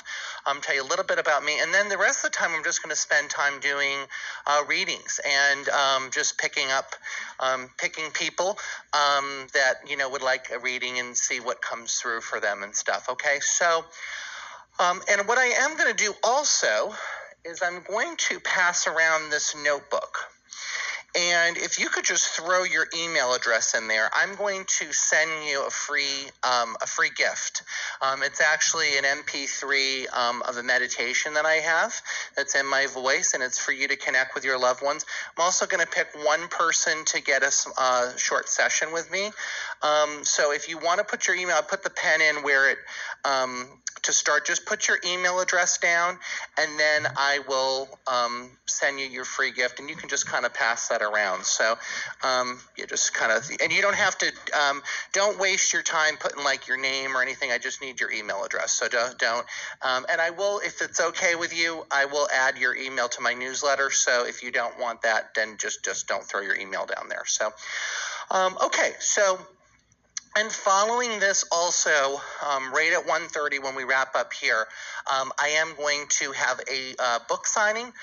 Some people were coming up to me asking about copies of my book, so I did bring some copies of my book, and I will be there. It's just down the hall in the four-way, so you can kind of find where I'm going to be. I'm going to be there for a little bit after this if you'd like to join me. So I want to tell you a little bit about me, and then I want to kind of give you, like I said, 3 practical tips, and then I also want to just kind of get right into the readings and stuff. So my work is really focused on mediumship, evidential mediumship, which is me opening myself up as a recipient and as a channel to receiving messages from loved ones, okay? So people that have passed away, that want to communicate with you. And oftentimes these are people that you were close to. They could be friends, family members. I even do pick up messages from people's pets, dogs, cats, other pets, I guess, too, but not as common. But my focus is really on mediumship and connecting with the spirit world in that way. I also work psychically with people and work with people's energy. So basically, as we're all here, we all see, everybody sees everybody's physical body, but I can also see the energy body. I can see your aura, things like that. And I use that ability to perceive those things to give guidance and insight about past, present, future. But in the last 5 years, my work has really become a little bit more focused on the mediumship. So, and that's what I teach about, and I really teach people how to communicate with your loved ones, how to make that a two-way conversation, how to enhance the connection that we all have. So because what I tell people in my workshops and in my events and my readings is everybody is a medium. You don't need to go and see a medium to speak with your loved ones. I usually tell people that after they've paid for their sessions. But just to be to tell you that is that everybody has that real connection. Now, all kidding aside, there is just the experience of allowing, having a medium work with you. We all need a little help, guidance, experts, and to help us, it's just like when we're focusing on our physical fitness, right? It's very important, our own commitment to that and the things that we do in our daily life, but you also might work with a dietitian or a health coach or a personal trainer. Those people are there to kind of help and aid in the connection and kind of make it go a little bit deeper. But so that's really what my work as a medium is. When people come to me, it's for them to receive a session of communicating with their loved ones. And you'll see that happen here today when I bring through messages from loved ones. So I actually have had this ability basically since I was born. So I don't really have any recollection of not having this. I've always had this ability. I believe I was born this way. And like I said, we all have it in us to an extent. Just it matters how much we open up to it or how much we trust it. And we'll talk about that in a little bit before we get into the readings. But I was basically born this way. And nobody in my family had any sort of connection with this. So it wasn't like I grew up in a family where people talked about psychics or mediums. I grew up in a very traditional, sort of conservative, Irish Catholic, type of family. I always jokingly say I grew up in a town called Plainville, so you can imagine what that was like, So basically, this wasn't something that was talked about. People didn't, I had never heard the word psychic or medium, and everybody has different paths to this, So, but my path was such that I didn't have that. And what was interesting is as I began to share these impressions, these visitations, mostly around my grandfather who was visiting me, who I never knew in life. And he was visiting me and giving me messages to give to my, relatives, and especially my mom and dad. And this was very scary for my family. They thought, especially, my parents, they thought that something was wrong with me. They did not understand this. They had no context to sort of put it in.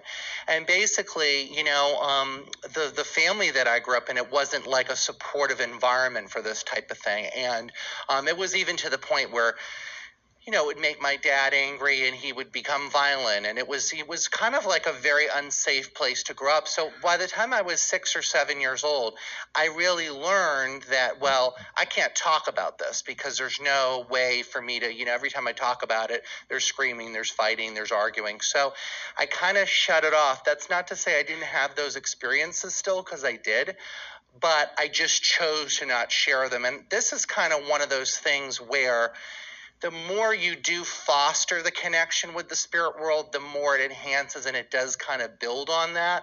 So if you really are not really kind of focusing on tuning it out, you're not going to really, it's not going to develop as strongly as it would for, if you practice with it. So it really kind of did dim for me. And I never thought, when I was, going through my life, that I was going to be a psychic or a medium or anything. It wasn't even in my language of thinking. And so that was kind of how my life was. And then I ended up graduating from high school, and I was went to college. I went to the University of Chicago, and I was studying pre-med, and I was on this whole other path in life. And I started to become more just aware of myself, things that I wanted to develop in myself, who I was as a person, my personal beliefs, things like that. And this was a part of myself that I sort of felt like maybe I should deal with this a little bit. Maybe I need to understand this more. Felt like it continued to kind of come up and stuff. And so basically what happened for me is that I started to take just little things, like I would take meditation workshops, just kind of dabbling in things. And I still was not really, and I wanted to really see, is this a real thing, and I started to kind of read books about it, but again, never really pursuing it at all. And it basically was to the point where it was still very overwhelming to me. And it's interesting because I feel like I get so many questions from people that say, I feel like I'm supposed to have, I have gifts, how do I develop them? How do I know if I'm supposed to develop them? And I always kind of jokingly say, the spirit world, they're kind of like the mafia. If they want to recruit you in, you will not really have a choice in the matter. So they will basically, these doors will continue to open for you. And it was like me, I'm probably the prime example. I did everything in my human power to run the opposite direction from Della. I went to the most atheist school for college. I was on a pre-med track. I did every profession possible between 21 and 24 to develop in other areas. I was in research departments. I worked at Yale University for a year and a half, actually, doing neuroscience research. I worked in restaurants. I worked in bars. I worked in nightclubs. I was actually a drag queen for a year, believe it or not. So I know I haven't dabbled in that in a while. But so I basically was pursuing anything humanly possible to not develop my gift, and this still opened up for me. And the reason is, and obviously it's not in everybody's path or destiny or purpose to be a medium or to be an intuitive or anything like that. But we all have gifts to develop. And I think the moral of the story is I think one thing for me that I learned is that I have a whole team of people that want to support me in developing this. I have my angels, I have my ancestors, my guides, my spirit guides, my loved ones in spirit, and they are your team to help you and to develop this. So just know that even if you're in a relationship and your partner's like, well, I don't know about any of that, or you can't find like-minded people, or just know that we all have a team and you're always being divinely guided. And so at an eventual point, I mean, I started to kind of dabble and get readings myself, and I would get this recurring message. That's another thing with the spirit world.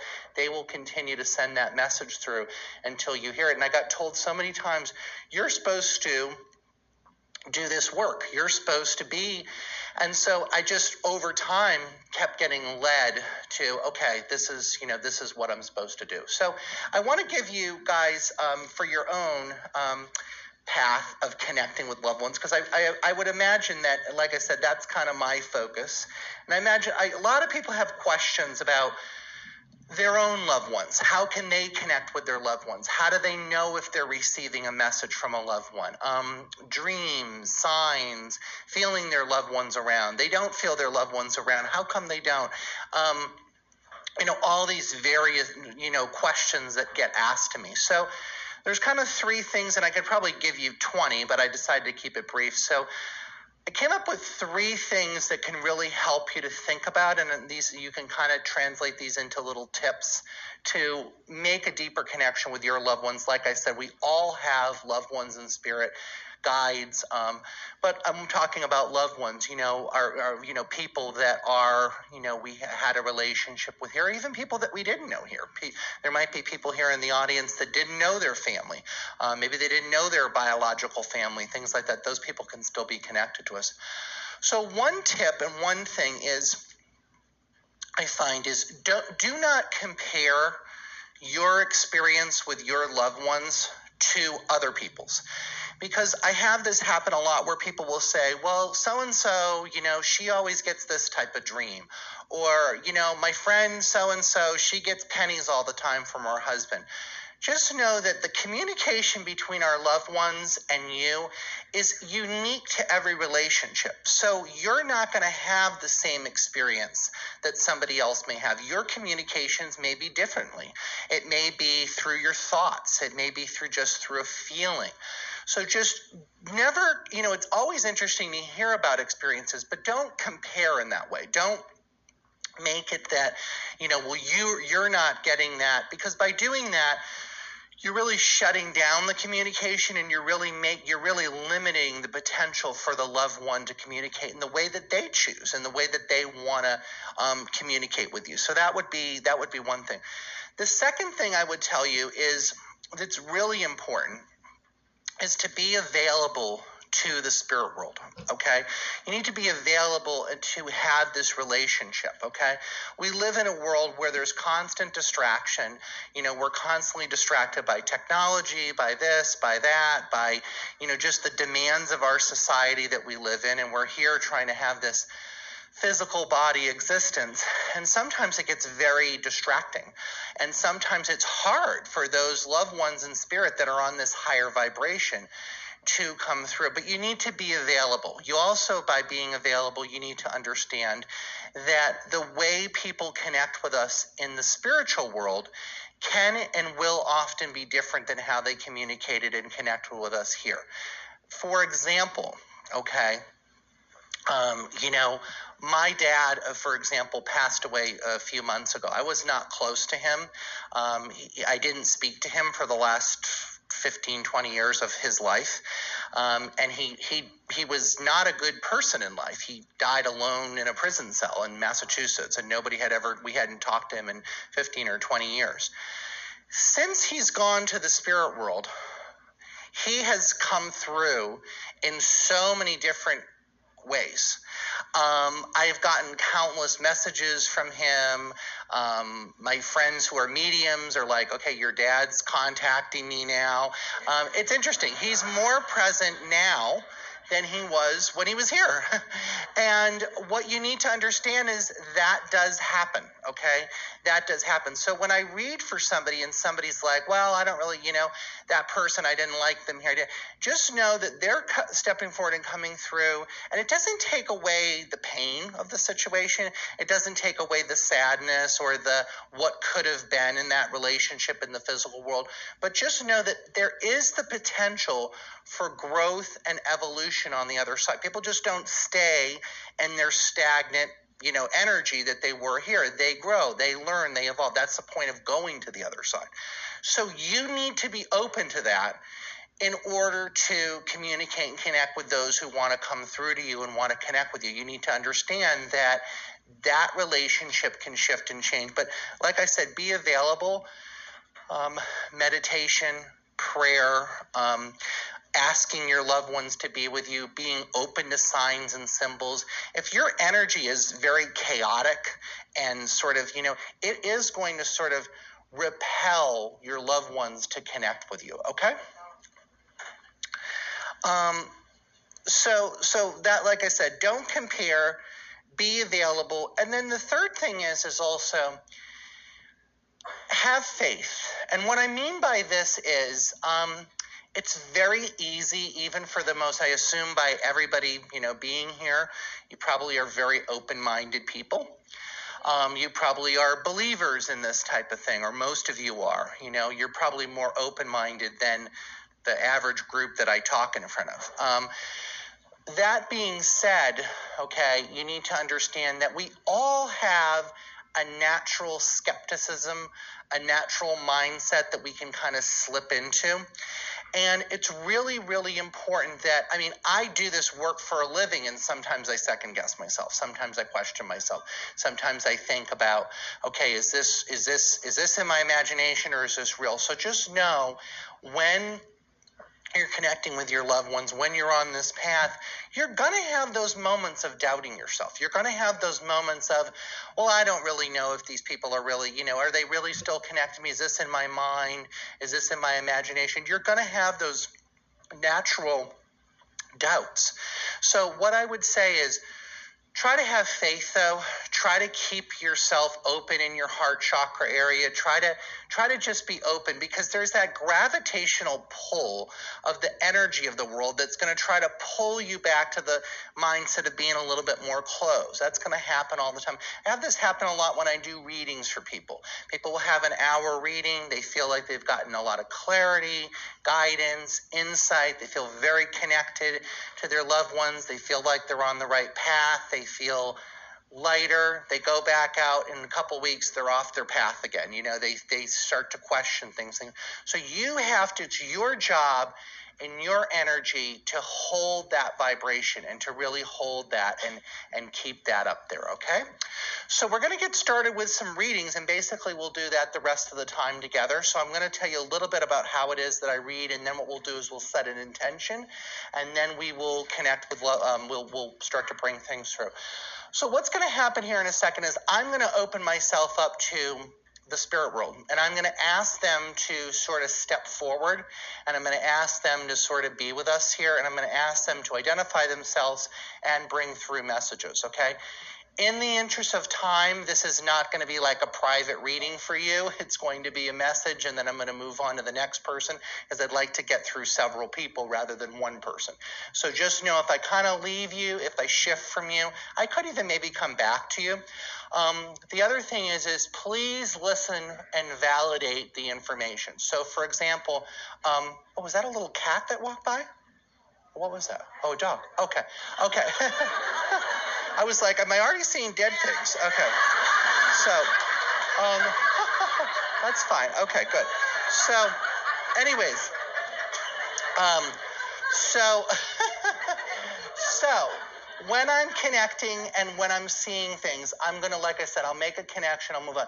The biggest thing that I can tell you is take a deep breath, relax, and just please, for the interest of everybody here, if you recognize the information and it really resonates, and I say 5 things and you can take definitely 4 of them and maybe the 5th, please let me know, because we want to make these connections. The other thing is I need to know where I am with this. A lot of times I will know exactly in the room where I am. I may not, though. So just listen, hear the information, and if you can validate it, please let me know, because that way we can make the connection and go forward. It's always kind of when people just kind of like, I don't know what it is, they get scared or nervous, but it's like I'm saying things and it's clearly their loved one, and they're looking at me like I've just landed like a spaceship in the middle of the room. And I'm like, I don't understand it, because you came here to talk to dead people. So that is what is going on here. And so That's what we're here to do. So unless you're in the wrong, room or something, this is what's going on here. So these messages that come through, there's always going to be one or two things that you might not be able to take, but you should be able to take the primary part of the reading, okay? The other thing I want to tell you too is when I'm delivering a message, on the flip side of it, I know it's kind of like, everybody wants a message. Try to not, we can't make things work, okay? We can't have dead women become dead men. We can't have fathers become your great uncle's neighbor's cat. That's not it. So we have to really stick with the information that's come through. So if I say I've got a mother figure coming through and this is her name and this is what she did, then that's what it has to be. We can't say, well, that wasn't my mother, it was my neighbor. That's not what we're connecting with here. So just really listen through the information, really hear the things, and we'll try to validate things and get the messages and move on to the next person. Okay, so I'd like everybody, let's kind of set a little intention here in the room. So let's have everybody close their eyes and take a couple deep breaths.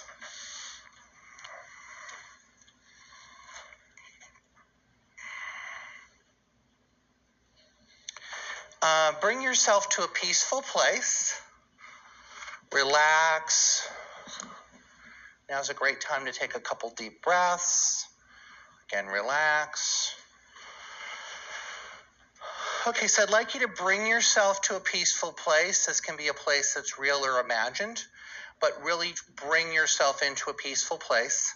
And when you're in this peaceful place, invite in those in spirit that you'd like to connect to. Okay, so maybe there's a loved one, maybe you're going through a situation and you need guidance on it. Now's a great time to kind of just put that out there. Again, take a deep breath in. Okay. Let's have a good thought for everybody here that people hear from who they need to hear from. Okay. And when you're ready, you can come back here into the room. Okay, so we're going to get started. We do have that second microphone, right? Okay, great. So this lady will come through and she'll bring the microphone to you as I make a connection. So I have 3 people coming through, and what I kind of feel like is first one we link in with, we'll do that, and then I'll go to the next 2 people after that, okay? So I want to just say first off is I have a very strong connection. I believe this is somebody's husband as I'm connecting with this person. I want to put this in the realm of husband, could be fiance, boyfriend. It's somebody that is a relationship person that's coming through male energy. When I'm connecting with this person also, I want to say I think I'm hearing the name Marsha. Okay, Marsha, I keep hearing that. I felt like maybe this is who this person's trying to contact. You're already raising your hand? No, my name's Marcia, but a lot of people call me Marcia. Is your husband passed? Come down here, please, because I can get more validations and then we can see. Could very much be for you. You could stay in your seat, dear. Okay. Yep. So hold on one second, because I'm not sure if I'm with you just yet, but it kind of feels like there could be something. Hold on one second. Okay. I also want to say to you, can you connect with the Father in spirit that's showing me Christmas, December? There's a birthday or anniversary has to do with December. I feel like this is, speak into the mic, dear. Yes. Yes. Okay. So, and is this your father? Because I feel your dad's coming through and showing me December, Christmas. Does that make sense? Yes, my dad died the day after Christmas. Okay, so I feel this is his way of coming through. I want to work on the energy a little bit, but I feel like this is dad and then also your husband. So hold on one second. So your husband is showing me a tremendous amount of confusion in his mind prior to his passing. He wants to give me the feeling of either Alzheimer's or dementia. Do you understand? Yeah, he had dementia. Okay. This is how he's coming through to me. And he wants you to know that where he's at in the spirit world, he doesn't have that anymore. He doesn't have that anymore. And he's actually talking about you very much being a caretaker for him, taking care of him. He wants to just send appreciation to you for this. So did you sort of take care of him prior to his passing? Were you taking care of him? Yeah, I took care of him at home for 8 years. Okay, so he just wants to validate that, and I feel like he's bringing through just gratitude. He wants to talk about also, this is another thing I'm hearing, he wants to talk about being with you in your physical life, even though you guys are separated. So he's letting me know to tell you, even though he's in spirit and you're in the physical world, he's still very much connected to you. How do you connect to the trip to Arizona?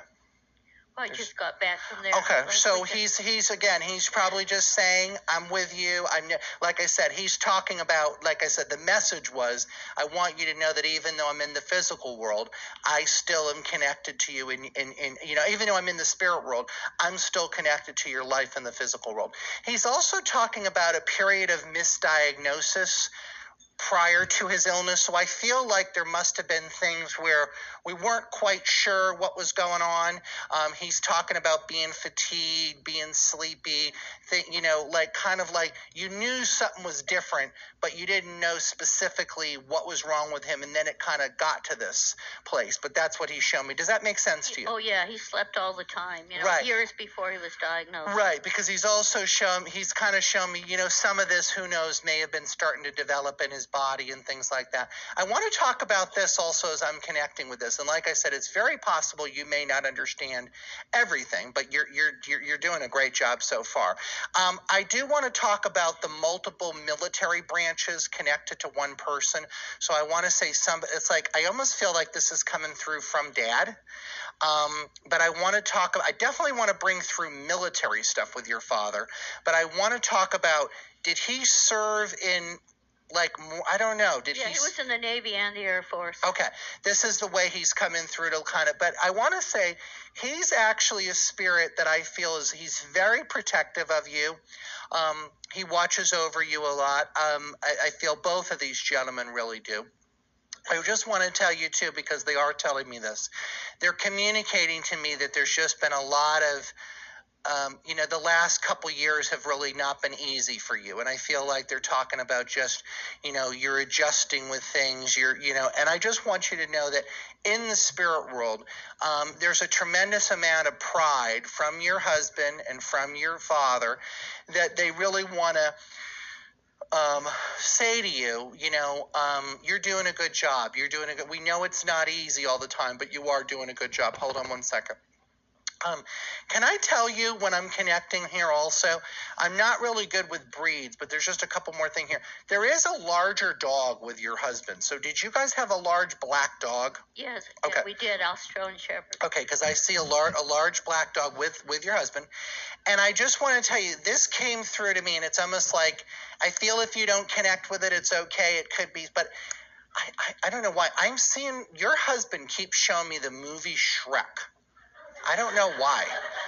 Is there a reason? Did he like that movie, or does it mean something to you? No, not really. Okay. So for some reason, I'm seeing that green, that Shrek guy. So I'm not really sure, again, it's sometimes the information comes through so fast, and it could be something that you could make sense of later or something like that. So just put that away. I feel like so many other things you connected with that make sense. I will watch it. Yeah. Right. So I just want to say, though, but I want to talk about this, too. Can you take this with your husband, that he's talking about new friends in your life? Are you trying to make, new friends, or reconnecting with old friends? Does that make sense to you? No, I'm trying to make a lot of new friends. New friends, yeah. So I just want to say, because he's talking about how much time and energy was spent with this. So I want to say, when I'm connecting with him, he's letting me know that, he's allowed, we have our own free will and our own path that we need to deal with. But I want to say he's telling me that, he's kind of trying to guide you toward, not allowing, that's not really the right word, but he's trying to guide you toward those opportunities, guide you towards people that you can connect with, people that you can trust, because I feel like, he wants this for you. So, okay, so that feels that I got that. Thank you very much. Let's everybody give her a round of applause, because that was very nice.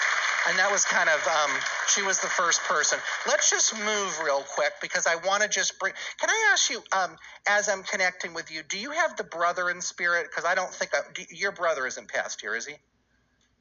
Back with you? No, I don't have any. Yeah, see, I kind of thought maybe I was leaving you. So that kind of made me feel like I'm leaving you. Okay, hold on one second. So I've got two brothers coming through. They're not for the same person, though, but there are two brother energies, and a lot of times parallel people, they'll come through together.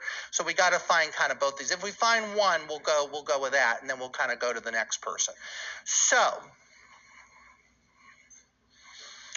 I have a brother that's coming through that had a tremendous difficulty walking at the end of his life. I almost wanted to say I feel with this man that he had maybe like Parkinson's or maybe something like almost like a neurobiological thing where he couldn't really walk. I know that his walking was very limited. And then I have another gentleman that I want to link. I think I want to link this person in this sort of middle section here. So let's just go back there 1 second. Now we got another person's brother coming through. I do feel like I'm towards the back with this guy. So I've got another person's brother. I think this gentleman died with a heart attack. It could be this. I don't know. But let me just see here. John? Yes, dear. Do you have John? Okay. Do you have the brother, though? Yes. Okay, perfect. So, but this, you weren't the person I was getting with the neurobiological thing. No. That maybe could be for you guys. Okay, and you guys are kind of sitting near each other. So let's do you, and then since we're already with you, if we are with you, it feels like we are, and then we'll do the next person. So, okay, so, interesting. Okay, and I want to just say, as I'm here too, I'm aware of also, I'm just going to stay with let's just stay with this. Okay, so, did your brother have heart issues? Yes. Yeah, okay. Because I'm getting like there was like either like an obstruction in the heart or he had heart issues. Okay, hold on 1 second. Would you understand him talking about a family of 3? Yes. Okay. Because he's talking about a family of 3. I don't know if this means you guys are one of 3. Yes. But he's talking about a family of 3. Yeah. Hold on 1 second.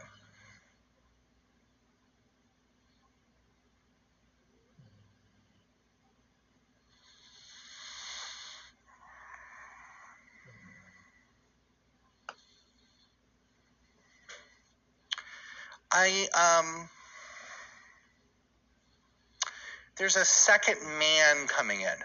Yes. So I don't know who this person is, but there's a second man. I think maybe the reason I went to you is because of a husband. Yes. Okay.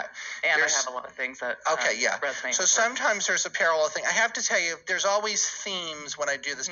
So there are, for some reason, a lot of, which is kind of unusual, a lot of significant others here. So her, yours. There is another one that I'm aware of, too, that I'm going to want to connect with at some point soon. That'll probably be my next reading. So just, I want you to know there's somebody else. There's another significant person here, too, that I'm getting.